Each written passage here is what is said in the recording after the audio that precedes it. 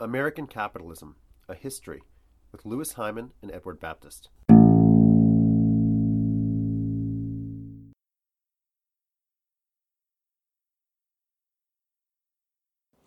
In the 1820s, people talked about the panic, just as in the 1920s, people would talk about the World War.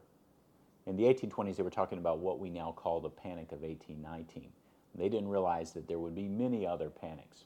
Because in the 19th century, the process of financial panics that lead to massive economy-wide depressions was a fairly new thing. We'd had boom and bust cycles before. We'd had financial bubbles like the Dutch tulip mania, which ultimately burst. But because the economies in which those bubbles burst were not as large and as dense and as integrated, they didn't have the same kind of massive traumatic effect. But they start to have that kind of traumatic effect in the 19th century. And eventually, people start to notice them and talk about them and wonder why panics happen. Karl Marx, for instance, had a long section on the repeated crises of capitalism, as he called them. And the funny thing is, after the Great Depression, in the United States and elsewhere in the Western world, we eventually stopped talking about these depressions which are caused by financial crises. In part, that's because we thought we had solved the problem. We thought they weren't going to happen again. After 2008, people began to recalibrate that view. And they began to think a bit more coherently and carefully about what causes panics. So what I'm going to do in the next subsection here is talk a little bit about the causes of financial panics, and then I'll talk about the consequences of the one that erupts in 1837. So there are three key preconditions which typically have to be present for a financial crisis to occur. And each of these was present in the 1830s. Each of them was building up. So let's talk about what those were, and we'll use the specific example of the 1830s. All right, the first one is an absence of regulation.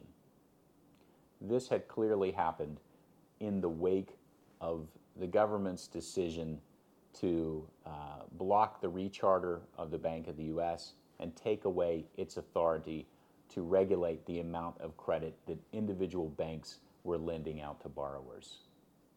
Now, for a few years, things work out very well, right?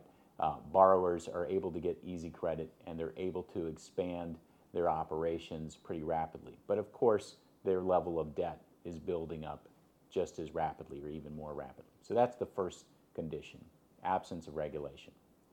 The second condition is the arrival of new financial innovations. And we see this happening in the 1830s as well.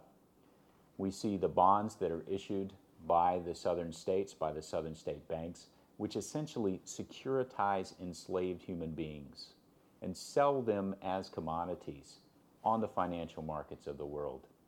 These processes pump huge amounts of credit into New Orleans and Natchez, and it flows out into the cotton and sugar regions of the Southwest.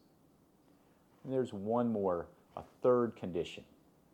And that's what some economists and psychologists would call new era thinking, the idea that this time is different. Financial conditions have changed so rapidly and so completely that traditional economic rules of supply and demand, of boom and bust, these things don't apply anymore. And the future is going to hold nothing but consistent growth.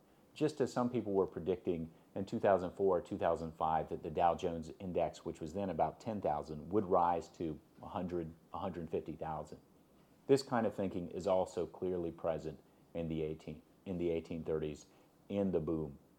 People are not planning for the future.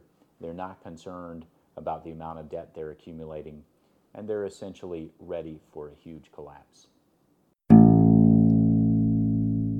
For more information, go to edX.org and look for American Capitalism, A History, with Louis Hyman and Edward Baptist. Or go to facebook.com/American Capitalism MOOC. This podcast has been brought to you by Cornell X from Cornell University.